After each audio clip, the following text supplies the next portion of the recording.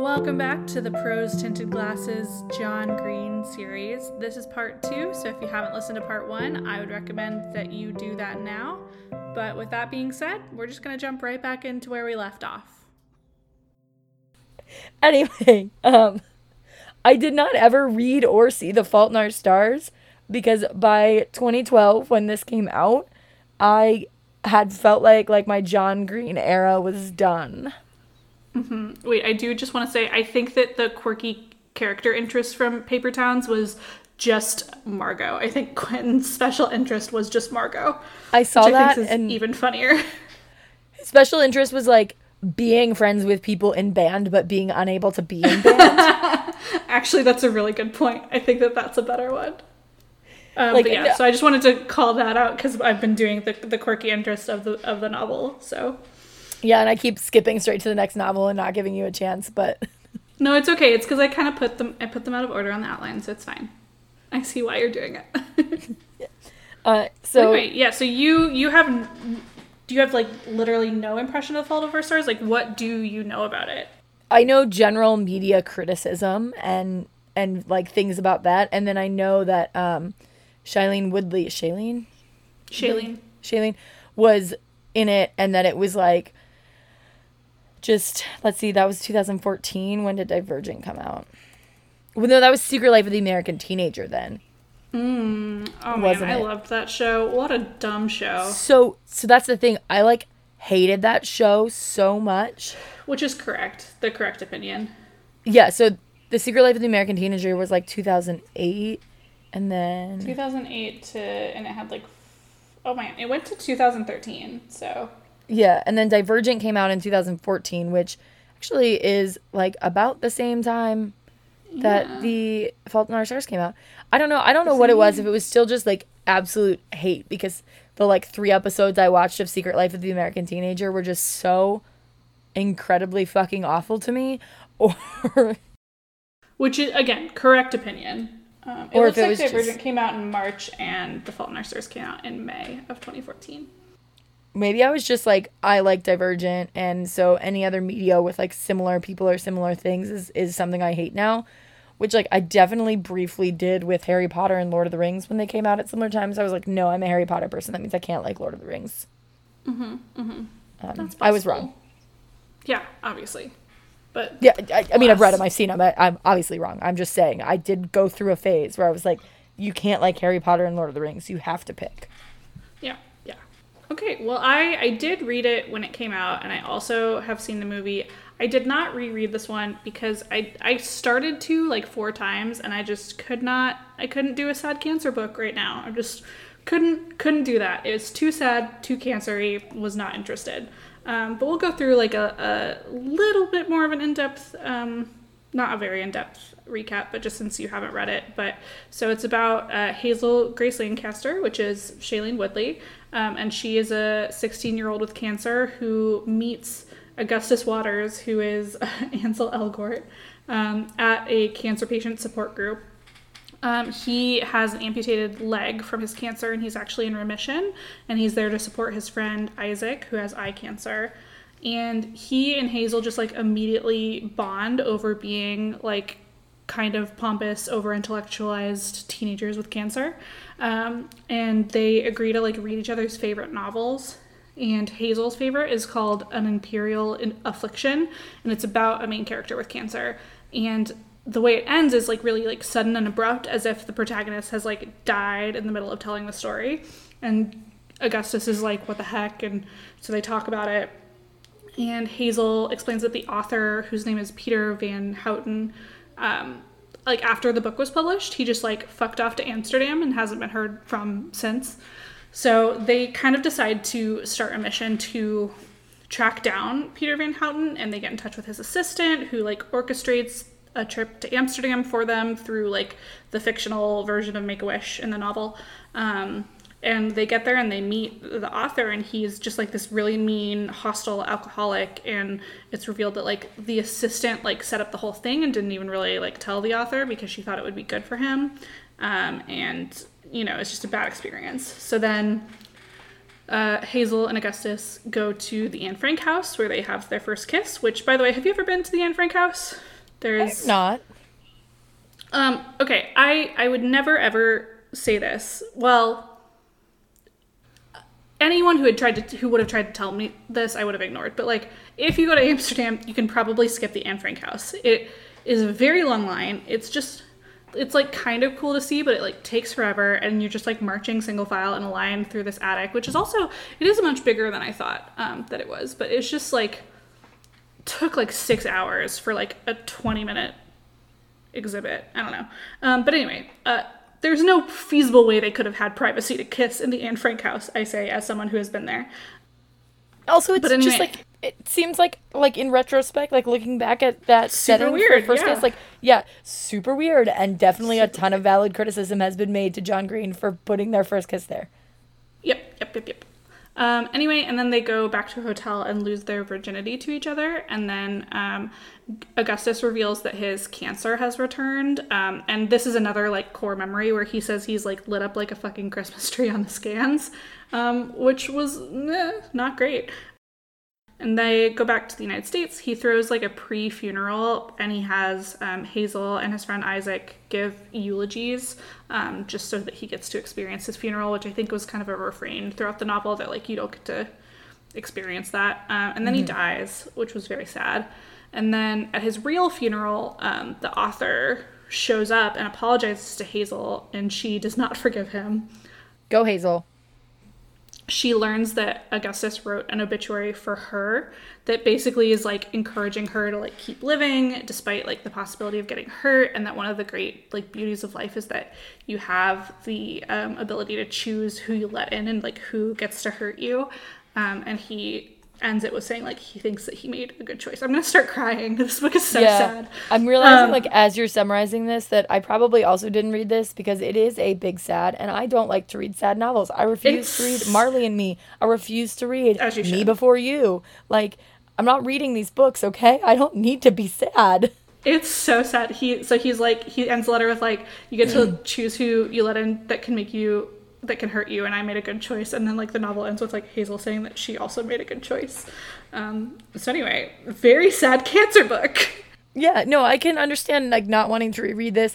I'm sure it's good, and like the one moment aside, like there are probably really good things made in this, but like I don't like reading big sad books, I guess. Mm-hmm. It's a very good book. I remember enjoying it a lot. I just couldn't do it again. I almost got choked up reading a summary that I wrote to Bailey. So, one of those things. Yeah. And I think this novel does get away even more from like this is not a novel about like the regular teen experience, I guess, is what I'm trying to say. And so it doesn't have those shades of manic pixie dream girl and trope busting necessarily. Yeah, and also like I don't know if you know about Esther Earle, who she was a teen with cancer that John Green made friends with through I think like the Nerd Fighter experience. And she was just like a big member of the community, and she like went to VidCons and stuff, and so she made friends with John and Hank, and so I'm gonna cry again. But this book was like largely inspired by her and her life, and she Gotcha. passed away in 2010. Right before it came out. Well, damn it. Well, yeah, because she was to be inspired by it. Yeah. Yeah, no, I know. I get that. I just she didn't get the chance to read the obituary. You know what I mean? Children should not have cancer, is my opinion. Look, no one should have cancer. Certainly no one. Yeah, no one should have cancer, especially not children. Fuck cancer. Yeah, I guess this one I think is probably like Looking for Alaska was big, but The Fault in Our Stars, especially with it getting that adaptation less than 2 years after it came out, was just so big. And I remember this was, it being, I think, maybe his biggest book. I remember being old enough to like look back at like when I read Looking for Alaska and seeing people like read it for the first time and being like, oh my God, it's so good. And being like, yeah, we done knew. You know, just a little bit of self-righteousness about, like, having read something when it came out, even though the people saying that were probably, like, maybe 6 or 7 when it came out, you know? Mm-hmm. But this is definitely the one, especially with the moment that Shailene Woodley was having with Divergent and Secret Life of the American Teenager having just ended. So I don't have a lot to say about this one. I don't think that it has... I haven't read it, so I don't have as many, like, input things to put in on it. Mm-hmm. I'll end with, like, the character quirk that I picked out, which is that, I don't know if you've seen this again, because you don't know much about the book, but Augustus does this thing where he, like, holds a cigarette between his teeth, but doesn't smoke it. That's his quirk, but, like, the thing... Hazel, like, calls him out on it and it's like, smoking's not cute, and he's like, I don't actually smoke. See, I didn't actually pull up this quote, so I'm gonna wing it, but he goes, see, you take the thing that can do the killing and you put it between your teeth, but then you don't actually give it the ability to kill you. And so that's his quirky teen cringe over intellectualism. Yeah, over intellectualism definitely sounds right. A little bit. I can see where it was probably, like, impactful and, like, poignant for the character, but, like, out of the context of, like, reading the book or having any nostalgia or emotional connection to it, I'm just like, oh, that is cringe. Well, yeah, I can see it as, like, he doesn't have control over much of his life because of the cancer, and so he's like, well, I can have control over whether or not this cigarette kills me for sure. Right, well, that's what I mean. Like, within the context of it, I'm sure it makes more sense, but since I have not read the book and don't really care to, like, it just, it's so funny out of that context. Yeah, for sure. So, all right, we've done our quirky things, so that, I guess, means it's for turtles now. It is for turtles now. And this is the way that you were talking earlier about thinking you had not read Paper Towns, and then it turned out that you totally had. I remember getting Turtles All the Way Down, and I remember starting it, but that was in my peak era of, like, reading physical books was too hard, and I hadn't really discovered audiobooks yet, so I thought that I had never finished it, but then I reread it a couple weeks ago, and I absolutely had finished it, and I don't know why I thought I hadn't. Yeah, that's fair. I don't know. Also because I don't know. I don't remember it that well, to be honest with you. I just remember that I read it for a book club and we had a discussion at a brewery about it. And I remember, like, being super excited and when we were talking about, like, the next month's book being like, this book comes out, I want to read it. Like, this is my vote. Don't mention other titles to me. Mm-hmm. Yeah, that's fair. You didn't reread it for... No, I did not. Okay, that's okay. I'm going through my own phase of reading books is really hard. Mm-hmm. Did I read 9 books in 7 days on vacation? Yes, and then I returned to real life and was like, oh yeah. Vacation hours are different. Vacation time doesn't count. Yeah, exactly. Okay, well, Turtles All the Way Down is about a teen girl with OCD. And she has a best friend who writes Star Wars fanfiction, and she was childhood friends with a billionaire's son, and then that billionaire goes missing one day, and there is a $100,000 reward put out for any information or for finding him. So Aza and her friend Daisy decide to try and go after the reward, and she reconnects with her childhood friend who's the son, and they start dating, and then she has some panic attacks where she drinks hand sanitizer because of her OCD. Like, her main manifestation of her OCD is a fear of the human microbiome, and so she spends a lot of time afraid that she is going to get a disease, particularly one called C. diff, that's going to kill her, and so her OCD, like, convinces her to drink hand sanitizer, which is bad for you, turns out. So she goes to the hospital, and I don't know, there's, like, trials and tribulations. She ends up, like, breaking up with her friend, making up with her friend. Eventually she and the boy also break up, and then she finds his father dead in a sewer system. And has to sort of come to terms with, like, what that means for her friend, for also the billionaire leaves all of his money to his pet Tuatara, which is like a lizard, kind of, because he had people studying the lizard, because I guess it like lives on, like its lifespan is really long, and so he had people studying it to discover the secret to eternal life or whatever. So he leaves all of his money to a lizard and none to his two sons. So, me, very curious, I looked up what a Tutara is, and they're distinctly not a lizard. They are a reptile. I said lizard-ish. I know. Of a distinct lineage, and I'm fascinated now. I'm completely sidetracked by the the lineage. And they're the only remaining extant species. So anyway, in case you wanted a quick biology side note, I mean, C. diff is a terrifying disease. Like, don't get me wrong. And this is this book is one that John Green says was definitely a little more real for him, as he has OCD as well.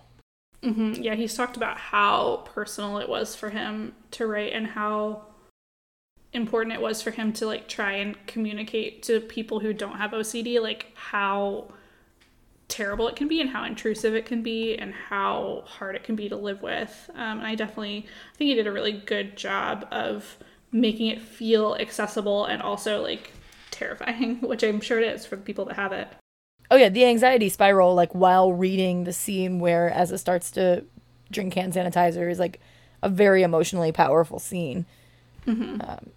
So I remember we discussed that during the book club, that it was like, wow, this is written in a way that, you know, is very, you feel it. Mm-hmm. And he does a really good job with Aza's inner monologue, where she's spiraling and she's so anxious, but she's also like realizing how ridiculous it is. Like, she knows that she shouldn't drink hand sanitizer, but like she can't not do it, because what if she gets sick from the C. diff? But like she knows it's gonna hurt her, but like really she has to do it. It's very powerfully written, I think. I agree, and I think that it also, that book, obviously being 12 years later than his first book, shows a lot of growth in his writing, at least in my amateur opinion, of just the way everything is presented. Also, being from like the nearby area, having a book be in like Indianapolis, which is obviously where John Green lives, like we know this, mm-hmm. but it was still like fun to be like, oh my gosh, I know where they're talking about because I've been to that area. Like, mm-hmm. So that was good. I actually don't have like super, like I said earlier, I devoured it, but I don't actually have any super strong feelings with it because there's no nostalgia associated with it. It was just a good book that was well written by a well-known author. Mm-hmm. Yeah, I think I didn't have much of a memory from the first time I read it, but I cried really hard when I was finishing this book, like really, really hard.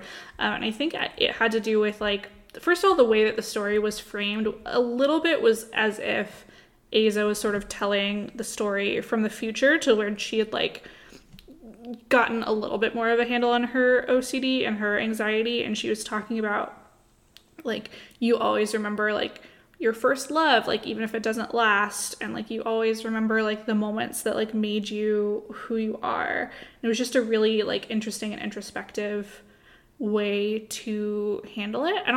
I feel like I didn't like an extra bad job of recapping this one, but this is one of, I think, maybe his most powerful books. And I also think it's interesting showing how he's grown but also how he's like continued to hone his craft in terms of like an authentic teen experience, an authentic teen friendship. The part that stands out to me the most is that Aza's best friend Daisy writes this Star Wars fanfiction and is like really like a prolific and like popular fanfiction author. And Asa has just like never read it. And she finally goes back and reads it and realizes that one of the characters is basically her and is not like a flattering picture of her. Like Daisy writes about how like this friend with basically space OCD like ruins everything and like makes their life harder. And, you know, that is a very real outlet for a teen who's struggling with something that their friend is struggling with, I feel like. Yeah, it felt so real because it's like Daisy clearly still loves Aza a lot, but like Aza's issues affect Daisy, right? Like, and you can love someone very, very deeply and very truly and still struggle with the harm that they bring into your life. Right. And, you know, teenagers don't have the same level of outlet and contextualizing as adults do, like you said earlier. So it's one of those outlets is going to be something like the fan fiction. It just so happens that Daisy is like a prolific and like well-known fanfic author, and that this portrayal of her friend, this outlet is widely consumed. That would be very hurtful. Yeah, and so they have to deal with like that hurt, but they still like come back together because they do still love each other, and it's a really like raw and visceral way for them to kind of attack their issues that I thought was very true to like teenagedom. Yeah, I'm sure if I go back and reread it, I will probably feel more emotional about it than I did the first time. Probably, or I mean, we also know that I'm just an emotional crybaby, so I cry at everything. Yeah, and I think that there's only been like a few books that I've cried from, like crying in H Mart, definitely. I think I cried with Razorblade Tears. Yeah. But like not many. But as established, like I won't read well-known sad books, so yeah. I think I did cry in one single Diana Gabaldon book. And it's kind of a spoiler, so I don't want to say why. Okay, you can if you want, because I won't remember, but... The dog dies. Oh, I feel like you've told me this before, and I had forgotten, so I will forget again. But Sorry I don't do well with dog death. No, I don't either. That's what I mean, is like, this was sad, and it was like an emotional moment or whatever, but it was like, it is far from the most impactful death in this series. Like... But it's a dog. Yeah, no, like, it is far from the most impactful death in the series. Like, there are a lot of far more emotional deaths, and I did not cry during them. But yeah, it's the dog. So anyway, sorry to everyone who hasn't read those books, but like, there's a lot that happens. Like, you'll forget. There's more than one dog. It's fine. Mm-hmm. And is there a quirky Turtles All the Way Down? I mean, like, in a way, I feel just like Aza's OCD in general is her quirk, but I also feel like you can't just like call OCD a quirk. But I also sort of feel like it recontextualizes a lot of the previous quirks in his work as sort of like manifestations of OCD, whether that was intentional or not. I think it's definitely a parallel to like how interested like their like micro niche interests were in some of the books. But other than that, I don't think there's like a quirk unless we're talking about like Daisy's Star Wars fanfic, I guess. No, I was gonna say I think I agree with you that you like can't call the OCD a quirk, but it certainly is a parallel in some ways to like the obsessions previous characters have had. Because yeah, it's like I think with Pudge, it feels the most compulsive for him, like spitting out those quotes. And I use compulsive pretty lightly. Like, it's obviously not anywhere near the same level of like actual compulsion, but he just like does it. And I don't know about the anagrams. So yeah, it is interesting to look at it from that lens, but I don't know that it was intentional, especially given that Turtles All the Way Down was such a personal book for John Green. It would be hard to say what that is. So I don't know. Yeah. And Turtles All the Way Down is being adapted into an HBO Max movie currently. I think they either have recently wrapped filming or they are wrapping filming soon. But yeah, I would assume that they are wrapping soon. They've been filming for a while. They've been all over. They were like in Applebee's by my house the other day. Yeah. I think I was messaging you like, oh my God, John Green is at an Applebee's. Because he recorded either a TikTok or a Vlogbrothers post from like the fucking like greenway behind the Applebee's. That's so funny. I still think you should have chased him down. But well, okay, so I was gonna say, like, my inner like young fangirl came out, and I was like, can I triangulate which fucking Applebee's this is? Because he also mentions like the name of a bank that was nearby, and there was like literally only one option in the city that had like an Applebee's and that name of bank nearby. And so like I'm trying to keep it vague because like I don't want to put out too many details about like exact location, but I was like able to narrow it down pretty reasonably to the filming location. Which I'm sure was also publicized somewhere that I just don't know where to look. That would have made it a lot easier for me to figure out where he was. But also, like, I am an adult and I understand how fucking wrong it is to, like, just show up when there's someone famous somewhere, like, trying to do their job. Yeah. So I would, like, never do it. But there was a part of me that was like, I wonder if I can find out where they are. Me too. Totally realize how wrong it is. Katie is not looking at the camera right now. She's distinctly looking, like, away from the camera. Are you talking about the time you went to a Mike Stud concert because Tyler Sagan might have been there?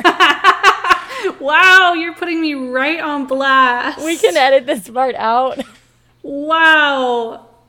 No, I thought of that because Tyler Sagan posted something on the internet the other day about being at a Mike Stud concert again. Oh my gosh. I did actually, I liked Mike Stud at the time, and he was at the concert, so I was not even wrong. I actually he was in, did the really VIP like section. Mike Stud at the time, too, so, like, I can't even pretend that I wouldn't have gone with you if I hadn't been in Dallas. Thank you. Also, he just goes by Mike now, which I feel like is and too hard. Yeah, the music that he puts out now, I'm, like, not at all interested in, too, and, the brand that he's created, I'm not at all interested in. Yeah, but, the music back then, I was jamming to it. For sure. He was like in my top 5 Spotify. I liked him. Oh wow. I will admit I liked him primarily because of his proximity to Tyler Sagan. But I did really enjoy it too. But yeah, it's just like with a lot of artists, and especially one whose focus has always Mike's focus has always been on like the journey. For his stuff to change so drastically doesn't surprise me at all. Mm-hmm. But we completely digress. Anyway. Honestly, I think that's maybe our first major digression of the episode, which is pretty impressive by our standards. So. It is. And this is like a long one. We have actually made it an hour and 27 minutes unedited time into this episode before we digressed. I know. It's pretty impressive. I honestly, a couple of times, I've been like, well, if we keep going, we could feasibly split this into 2 episodes. I don't know that we need to, but I feel like the option is there. Right. Because we still have some wrap-up stuff for sure to get into. Yeah, I was going to say, we haven't touched on the Anthropocene Reviewed, which we're not really going to touch on. It is a nonfiction book where John takes what was originally, I believe, a podcast, and then he decided to make it into the book, and he reviews, like, life experiences or locations through the lens of, like, a review.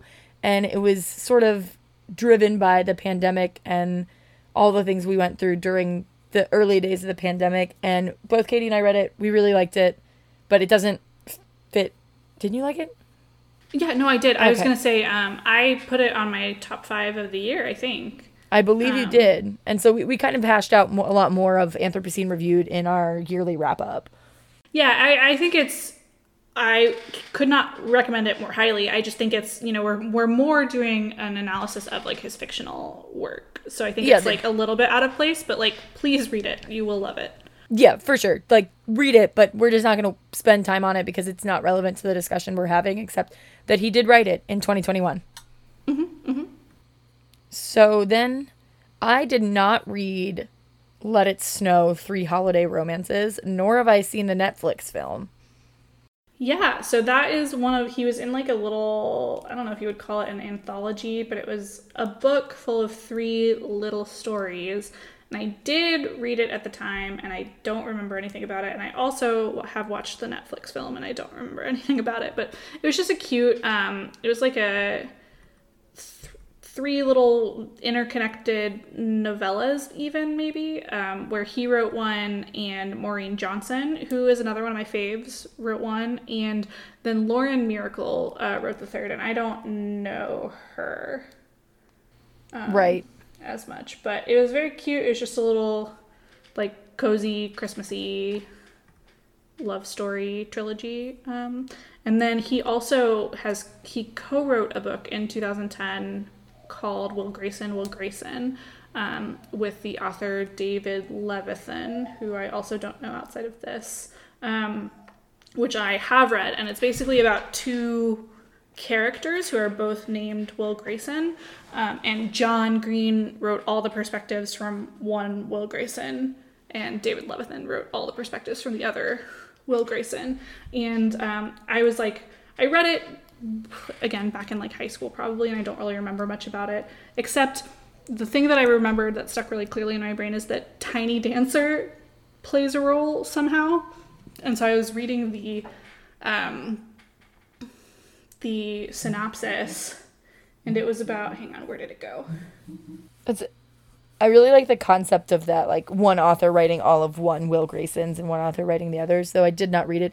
I did just look up Lauren Miracle, and she wrote the TTYL, TTFN, and later Gator books. So I've seen those. I didn't necessarily, I know I read the first two. I don't know how much I stuck with them. They clearly didn't like stick in my brain, but I'm just, at that time, she would have been a much bigger like YA author. 100%. Okay, so the thing that stuck out to me when I was reading the synopsis on Wikipedia is that, so one of the Will Graysons, his best friend is Tiny Cooper, described as the world's largest person who is really, really gay, and the world's gayest person who is really, really large. And that line struck me as like so classically John Green. And then I was proven correct that that is the perspective that John Green wrote. But so Tiny Cooper is writing a musical about his life called Tiny Cooper, Tiny Dancer, which is why I remember Tiny Dancer so strongly. But his Will Grayson like really wants to be unnoticed, but he can't be unnoticed when he has a huge flamboyant best friend who's writing a musical about his life. That's kind of fun. I'm not gonna lie. Maybe I'll read it. I don't know. I remember it being cute. I likely won't reread it unless I just like stumble upon it, but it might be something I keep in my back pocket as like a YA novel I know is not going to take up a lot of my time and will hopefully jumpstart me reading other things on my list. So with that, I think we've gone through everything he has written. So do we want to get into like some of the theme stuff that we have not yet touched on? Yeah, so we obviously touched on Quirky Interests and the Manic Pixie Dream Girl ad nauseum, but there are lots of other like themes or motifs that show up a lot in his work. One of which being road trips. Primarily, I think, just in Paper Towns and also An Abundance of Catherines. I don't think there were any other road trips. I mean, I think in Looking for Alaska, they take like a road trip back to the Colonel's like hometown, but it's not like a big road trip.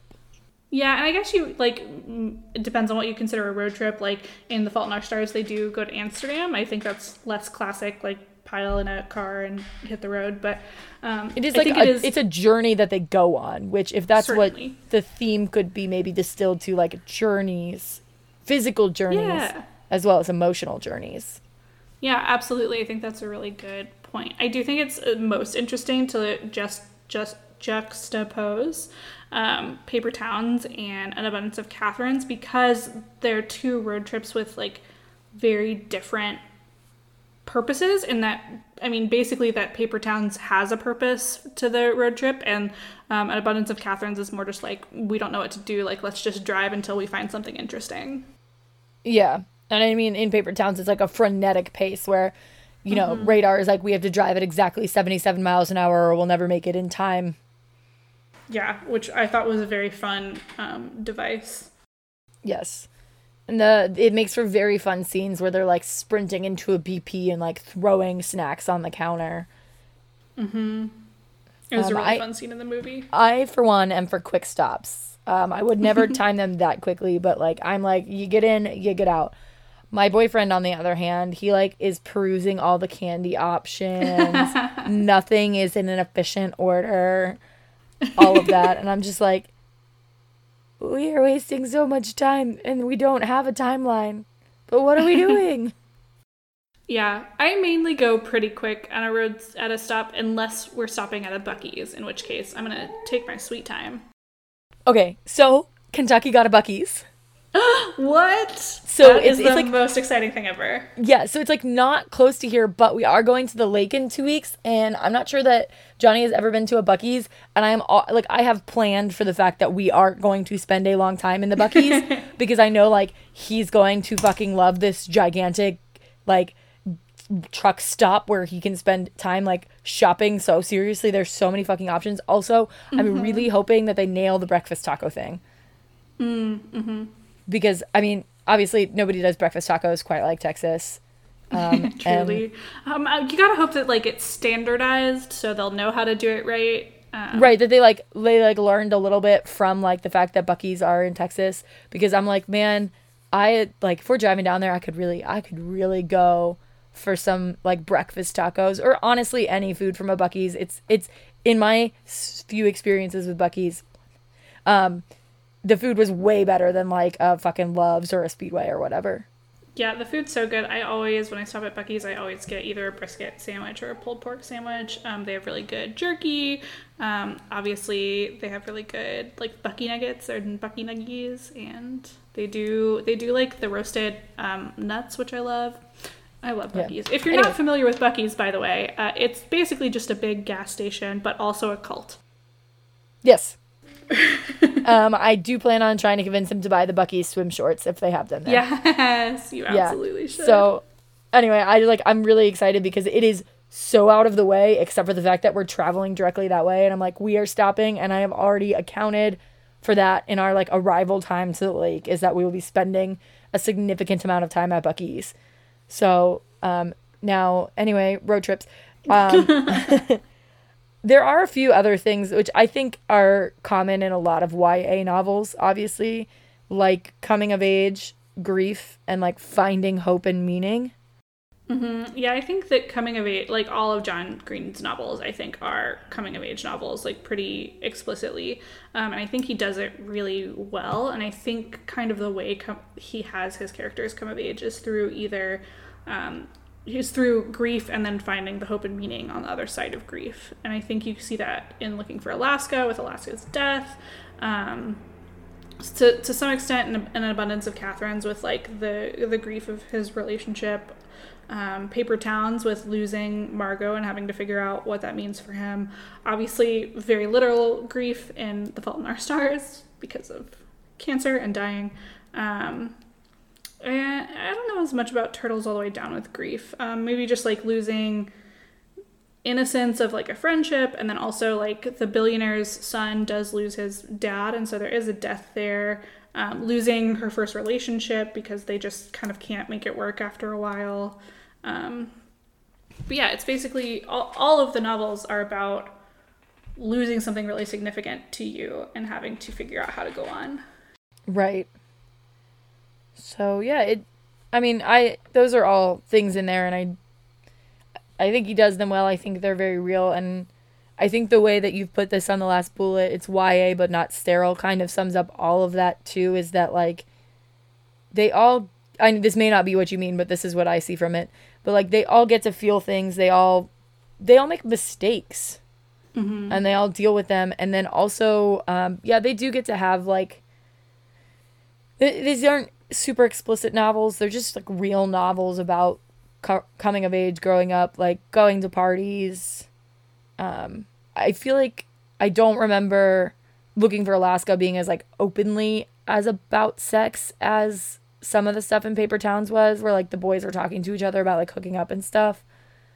But like, I mean, I think there was some pretty explicit stuff in Looking for Alaska, and I actually wrote this bullet while we were talking back about Looking for Alaska, but it's very much like, you know, it's teens that like do go to parties, they do make mistakes, they do smoke and drink and like experiment with each other, not in a way that's like explicit or gross, but just in a way that's very like true to a lot of kids' experiences at that age, I think. Yeah, he's not shying away from the fact that like teenagers are going to do this, and he's also not doing it in like a way that is, I don't want to say over the top, because I know there's people out there who have experiences that are what I would consider as over the top for like being teens, but he's just doing it in a way that doesn't shy away from the reality of it without making it into like the entire idea of the novel or something like that. For sure. And he's not at all like glorifying it. He's just presenting it. I just think he strikes a really good balance of like, kids do this, you know, it's real, but like it's not like terrible, like it's just part of the process of growing up. Like I was thinking about I would go to band camp every summer as a high schooler, and again I was like the most goody two shoes of all time, but I still remember like there was a lot of flirting, there was like making out in corners, like there was a lot of like over the clothes touching, like there was just a lot of stuff that you do when you're that age, when you're experimenting with like people you feel safe with, in an environment that you feel safe in, hopefully. You know, I think there are a lot of teens out there that do that or are forced into doing that in environments they don't feel as safe in. But like there's something really that was really special about that time in your life when you were figuring your shit out. I had the added layer of Catholicism, so like my experience was probably like a little bit different, but I do understand what you're saying, where like it was a time of like weirdness, but also like excitement, and yeah, it does seem to be captured in these books better than in other books that I've read.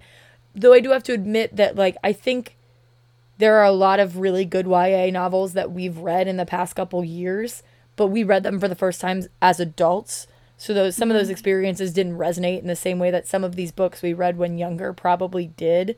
And so it's harder for us to pick those moments out and have something to say on them, because it's not as relevant to us as adults who like aren't going through that period anymore and are removed from some of the being unsure part of discovering yourself. Mm-hmm. Yeah, absolutely. Okay, well, you added this section at the bottom. Is John Green that bad? Would you like to expand upon that? Yeah, everything is capitalized in this because it's like, is he that section title? Yeah, he has like, there has been a lot of criticism against John Green for some of the things that he's written, and we've touched on some of those, and some of them, as pointed out, are like obviously valid, using the R slur, having his characters kiss, and like a historical house where horrific atrocities were committed. He's also been criticized as deeply established for the Manic Pixie Dream Girl thing. And the general formulaic nature of a lot of his plots. And then also the lack of diversity. And so I think there are some valid criticisms, and then I think there's also just like some people missing the point. Like one of the things I put in here is like the cringe factor, and I think that the cringe factor is coming some from people missing the point, like I said earlier, where it's like teens just are cringy. Like we all had a cringe era. Okay. Yeah. We're seeing the cringe era be like highlighted on TikTok recently, and I think it's kind of funny, but it is. And then some of the things that he says or does, they are dated, and that contributes to our cringe factor because we're like, oh God. But if he were to rewrite these novels in a modern setting with like things that aren't considered cringe yet or chuggy or whatever, like you might not feel the same about those things. And so I don't know that that's like a valid criticism. It comes back, I harp on this with Gossip Girl all the time. People criticize Gossip Girl for being so of its time, and it's like, well, yeah, it was, and that was like part of the novel. That doesn't make it bad now, or doesn't actually make it cringy. It just means you're not enjoying it in the same context. So this section is not super thought out, I'm not gonna lie, because I don't necessarily think that all of this criticism has like legs.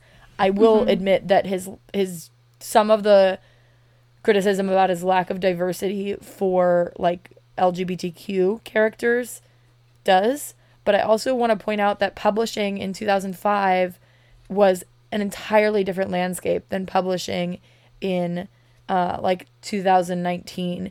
And people, it's the same way with like, you know, the Buffy the Vampire Slayer, they always say Willow, right, was supposed to be bisexual, and then they were like told that they could not air that on network. Like that would not be allowed. And that's how much of a factor was that in some of this writing? Like you want to get published. I mean, we have thoughts about the publishing industry all fucking day. We sure do. But like how much of that is you having to play the game And how much of that is that he genuinely didn't want to include queer characters? I don't know that I don't know that he's been asked that question. I haven't read enough interviews to know. Or if it's just, people are like, well, now there's so many good queer books. Why are we still reading these books? That's a personal question, guys.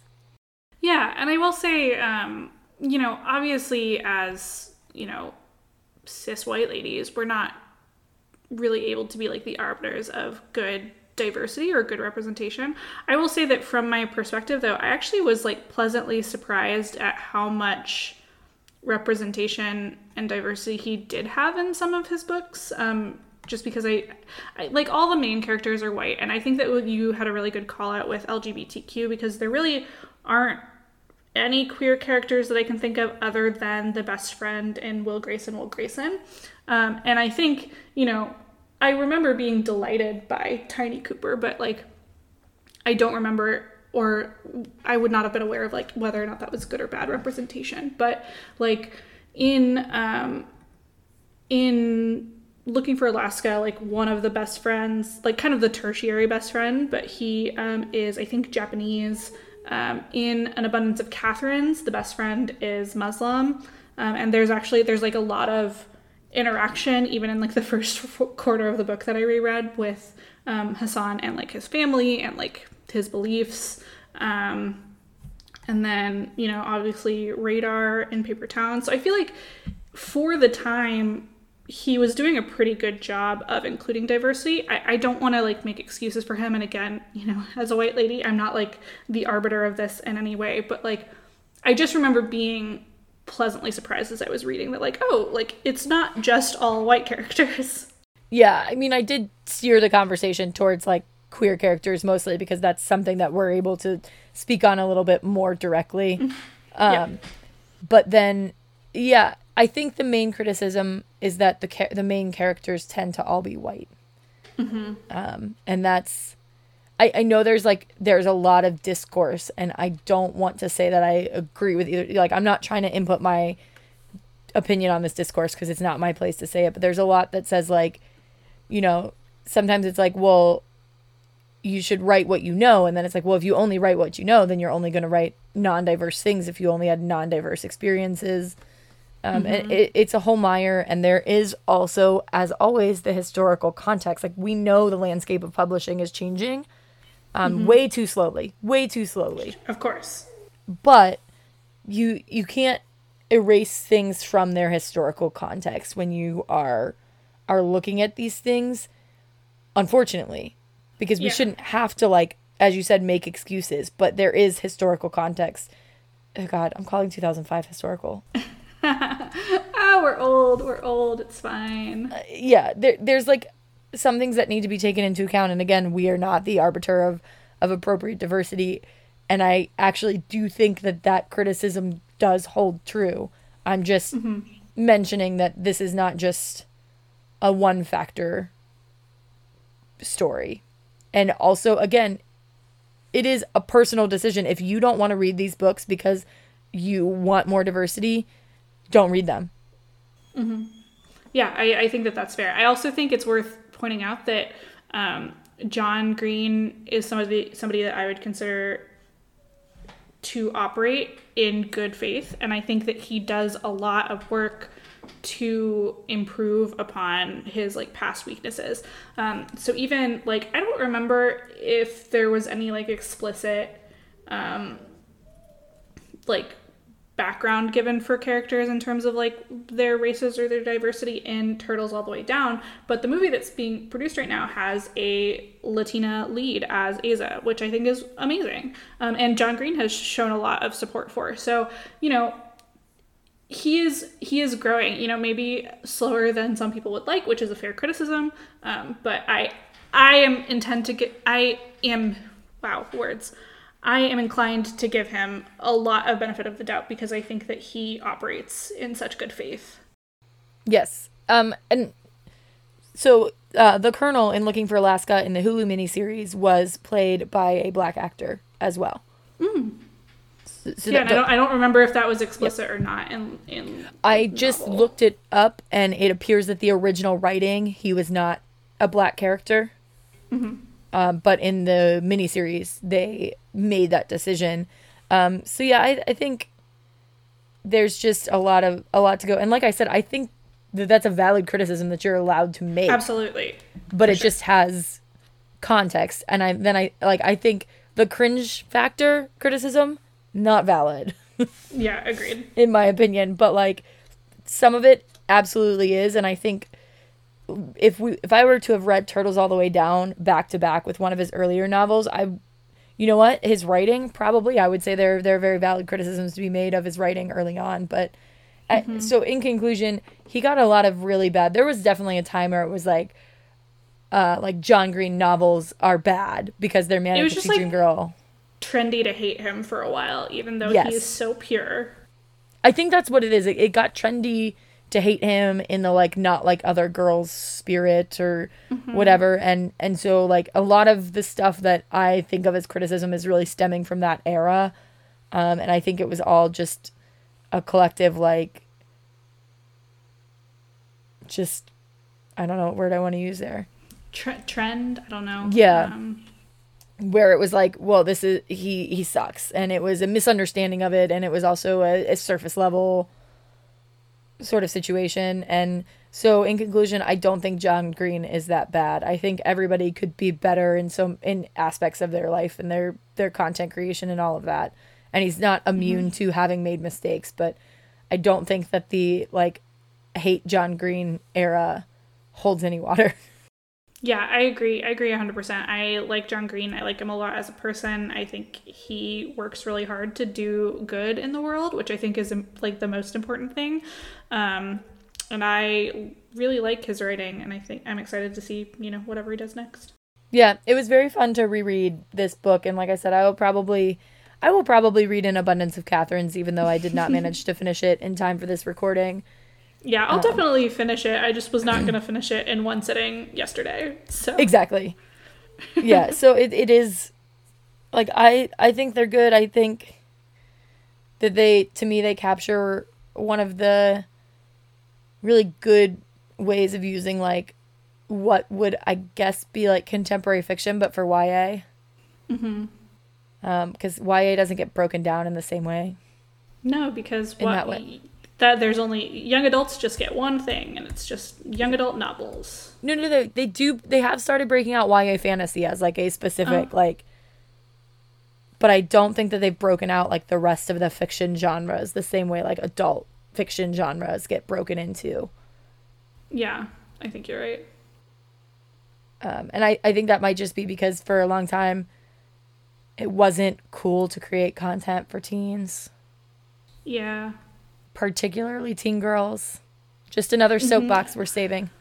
Yeah, it's never cool to be or create content for teen girls because misogyny. Right. On the other hand, we think it is awesome to create content for teen girls, and even as adults, we regularly consume it because we are right. And we should say it. Pour yourself a glass of wine. Let's start reading in between the lines. Never know what we might find. Yeah, it could be magic. Rose Tinted Glasses is hosted by Bailey Utrecht and me, Katie Phillips. Our logo is by Baby Truth Collection, and our theme song is by Anna Voss. I just saw that Anna Voss is going on tour this fall, so you should definitely look her up. We'll see you in a couple of weeks.